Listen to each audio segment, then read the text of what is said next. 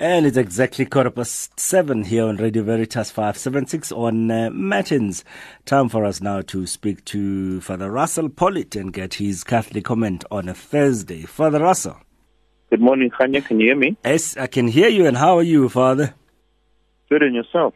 I'm great, thank you. So, it's a Thursday in the first week of Lent. How do you feel? It's been a long week.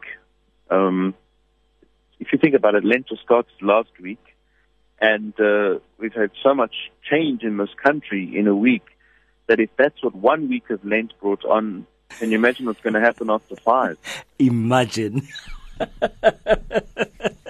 Two big things that we've had, of course, three things actually. The new president, four. The resignation of the old president, the new president, the State of the Nation address, and the budget speech yesterday. And, of course, in the church, we've had the Pontifical Commission for the Protection of Minors, Pope Francis reappointing some people and appointing new members. And we know that Sister Hermenegilde Makoro has been reappointed to this as well. Indeed, which is very important because I think Pope Francis has, in the last couple of months since that commission's mandate lapsed in December, I think it was, been highly criticized for not moving fast on reappointing or appointing this commission. Many people have sort of wondered what's really going on. Many people have wondered whether he decided not to do it, whether this child safeguarding thing was going to really be taken seriously. And on Saturday, this commission was once again announced, and as you say, there were 8 people who were on it previously who were not on the new one, 8 new people. So that commission will once again function. And Sister Hermenegilde Makoro, the Secretary General of the Bishops' Conference from South Africa, is one of the people that Francis appointed to that. She was on it before, and obviously the Holy Father recognized the work that she did, and he has reappointed her to be part of that commission. And that commission is a very important one, given the recent history of the Church. The commission that's investigating, that's putting forward protocols, that's helping the Church to deal with the terrible scourge of child sex abuse, which we know has plagued the Church in the last, decade or so, especially after the revelations of what happened in Boston in 2002. So it's an interesting move. Cardinal O'Malley, who is the Archbishop of Boston, who had to do a massive mop-up operation after the last Archbishop was there, where Boston described as the kind of epicenter of sex abuse, still heads up that commission. And I have been wondering to myself why that commission has found it so difficult to do their work, because I think that was what we were hearing last year, that when some people resigned, they were saying this commission is finding it very hard to do its work. It's been blocked by various people in the Vatican.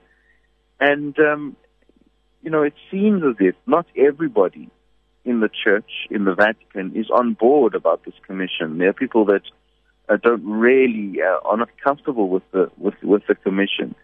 And therefore, those working in many of the curial offices seem at times to be obstacles to, or at least that's the perception one is given, obstacles to, the functioning of this commission.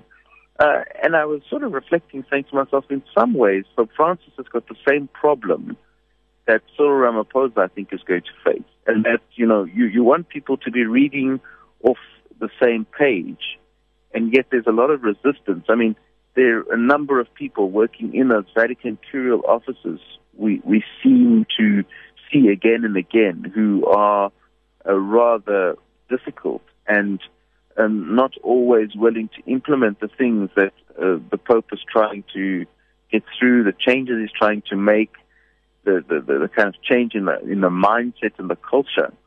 And in South Africa, the more I think about it, the more I'm wondering how much of that is also going to be Cyril Ramaphosa's big challenge, to try and get people reading off the same page as he is.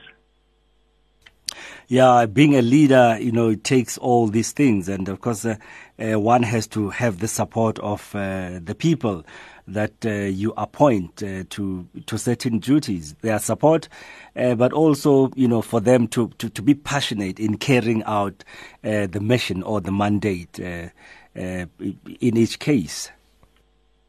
Exactly. And that's the big challenge. And, that Pontifical Commission for the Protection of Minors, when Colin, the abuse survivor from Ireland who resigned last year, she cited her resignation because of the frustration she felt that the CDF was not processing the cases that they had put forward. It was decided that once the PCPM, the Pontifical Commission for Protection of Minors, once it had done whatever it was supposed to do, the cases were meant to go to the Congregation for the Doctrine of Faith. And she accused Cardinal Muller, who was the then prefect of the Doctrine of Faith, of not doing anything about it. And apparently these cases just piled up, and the CDF had more than 2,000 cases sort of just on the desk and, not being processed or whatever. Well, Pope Francis removed Cardinal Muller and put Archbishop Ladaria in charge of the CDF, and there was a big some people were very unhappy about that, and Muller himself then went around saying that, he got fired for no reason type of thing. But those are the kind of problems. So, the PCPM, their work is limited by their ability to get other people in the Curia to continue on on the foundation that they've built, and to continue the process once they've investigated things or once they have rewritten protocols and things like that. So it's a multi-pronged thing, and I think it is difficult, and it is a big leadership problem. There's a big leadership gap that those who perhaps are able to give direction, give new vision, and inspire are not always backed up by the people that are meant to support them, their closest collaborators. Yes. It's it's quite something, and this is something that happens, of course, in parishes as well, if we bring it down to that level, that you have a priest who has a vision, and then say, for example, a PPC chairperson who doesn't necessarily support that vision. And so the whole thing really comes down to, it collapses along the way. Absolutely. And you have the same problem the other way around as well, that sometimes, PPC has a vision and the priest doesn't share that vision, and he is the person who maybe is problematic in trying to implement the vision, or he's got a vision of his own. This is a human problem. But when you're dealing with things like the Pontifical Commission for the Protection of Minors, this is not a small problem. This is a massive problem, because the whole credibility of the papacy and its ability to deal with this very, very, hard sort of situation in the church, deplorable situation in the church, is hampered. It would be interesting, Father, to know what sort of cases have been brought to the Commission, and what the results have been, and how many of those as well. Yeah, I wouldn't even know. One doesn't read or find out things about that. 25 minutes after 7 o'clock on Radio Veritas 576 AM. Father Russell Pollitt, Director of Jesuit Institute in South Africa, on the line with us. Now, Father, the budget speech yesterday, your thoughts? It seems it's really affecting many people unfavorably in South Africa. Yeah, Khanya, I really don't think it was a very good one. In fact, last night I published a piece on Spotlight.Africa about this, and I take it's a very quick glance, because first of all, it was a very long budget. It was 28 typed pages of that speech. It's the longest budget for a while. Almost 2 hours, I think it was, something like that, that Gigaba spoke for. And And there was a lot of fluff. I mean, there was a lot of stuff in there that one says, actually meant nothing. It was padded, with sort of platitudes and things like that. So for me, the main question is, what does the budget say to the poor? And we must be very careful here, because, I think that when one talks about the poor, people immediately go and look at the thing and say, oh, but look, they've increased social grants. Look, they've increased this and that, the next thing. They're not putting up personal tax. The two main areas that affect the poor very severely are VAT, because everybody pays VAT, and that by economists is called a regressive tax. In other words, it doesn't discriminate between high-income earners and low-income earners. Everybody's treated the same. It's a thing of one size fits all. Yes. This is very dangerous to do that. And I'm, in some ways, quite surprised that the ANC, in an election year, chose to increase VAT, because anybody who does that surely knows that this is not the kind of message that people want to hear. But they're between a rock and a hard place. And most of the problem occurs through two issues. The first one is corruption and the amount of money that's gone missing. The country is now beginning to realize the severe damage that corruption has done to the state, that the state has really got depleted coffers because of the amount of money that just disappeared. That's the first thing. The second thing is that announcement that Zuma made on the 16th of December.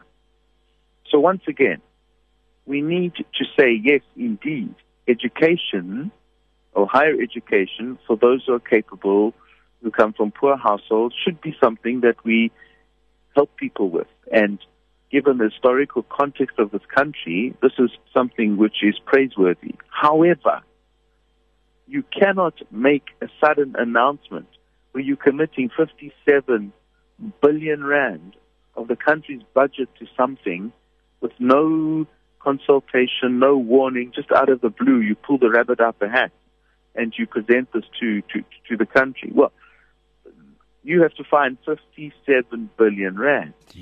So, in a very ironic move, the poor who stand to benefit from education, higher education, are the same poor that are being taxed to pay for that through that. That's what it boils down to in many ways. The fuel levy increase, 52 cents a litre. That's a massive increase. Once again, it's an area that's going to hit the poor especially hard, because what's going to happen?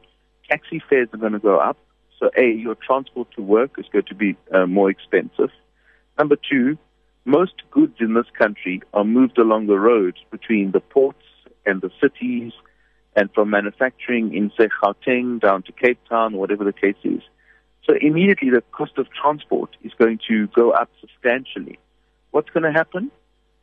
Those people who are selling those goods are simply going to pass the 52 cents increase in fuel levy on to the ordinary consumer, onto the poor. So we can expect an across-the-board upping of prices on everything. So you're going to have an increase in price, and you're going to have an increase in tax. And this is not good news at all. And so for all the euphoria that was created last week and the sense of a new dawn by the president in his State of the Nation, yesterday Gigaba certainly brought us back to earth with quite a thud. We fell quite hard, when it came to the budget. Another interesting thing I read, which I think is also worth considering. So, Gigaba announced all those increases for the poor. The disability and old age and care dependency grant goes from 1,600 rand to 1,690 rand. He obviously hopes by October he's got more money, because in October he's promised another 10 rand increase. So you're going to go from 1,600 to 1,700 rand for that. The same with the child support grant. It's going to go from 380 to 400 now, and then in October to 410. So he said, quite boldly that this is a 7.9 increase in total for people who receive social grants. TAXA, the Pietermaritzburg Christian Action Group, who do the food basket every month, I see they released a statement yesterday, and they said they've worked out on the basic foodstuffs, the new VAT. So this is not including price increases. The new VAT rate alone is going to take 25 rand out of their basic foodstuff basket. So it's going to be 25 rand more just on the VAT. This is not the increase in the food. So if you start to think about the increase in food, maybe you're going to get up to a total of 35 rand or maybe even 40 rand. So in effect, the 100 rand that you're giving to the old age is only going to end up being 60 rand. So they're not really scoring. They're not really scoring. So I don't think it was. I don't think it was a budget that showed little vision. It was a budget that showed little strategy. Gigabe said nothing about how they're going to deal with unemployment. And I see one economist has written to say, well, actually this is just a budget of maintenance. It's not a budget that is looking to increase anything or to deal with unemployment, but rather it's the same old sort of trying to just maintain things in a situation where things are pretty bad. And Father Russell, you end in your piece, or you start in your piece by saying Pope Francis celebrated the First World Day of the Poor on the 17th of November. And at this Mass, he said the poor were our passport to paradise and that it was our evangelical duty to care for them. And you're saying while Finance Minister Mngisi Gigaba may envisage paradise, one has to ask whether this budget really takes care of the poor. And that's basically what you're saying. It's always the cry of the poor. Exactly, and he says, it's going to be a tough but hopeful budget as well. He said right at the beginning of his budget speech. I think it's going to be a lot less hopeful and much tougher, and it's going to be toughest for the poor. Even if you think of things like the national health insurance that he put 4.2 billion rand into, once again, this is a noble thing to do, to give people access to health. But then you listen to ordinary South Africans who go to state facilities to, get their medication or see a doctor, and you hear how bad the service delivery is, how bad the implementation is, how people are treated, in a subhuman way very often in these kinds of facilities. So that 4.2 billion rand is good money, which is being put towards healthcare. But are we actually going to see a qualitative increase in the services that are offered to people to make it efficient so that money works well and to the advantage of people? Because at the moment that's not happening. You just have to listen to stories about places like Joburg Gen or many of the outlying clinics, where doctors don't show up or people have to come 3-4 days in a row and sit in a long queue and they're not helped, or they're told, oh, no, after waiting for a whole day, no, you mustn't go here, you must go there. And this has a cost to people as well. So once again, a noble thing to do, but are we dealing with people who have the ability to implement this and to implement it well? And I think there's a massive question around that. And so therefore, at the end of the day, that money that's allocated to that is just squandered or used, and it doesn't actually benefit and enrich the quality of people's lives. Father Russell, we'll have to leave it at that. You have a great day, Father. Thank you very much, Khanya. You too. All the best. And that's Jesuit Institute Director, Father Russell Pollitt, for his Catholic comment this Thursday morning.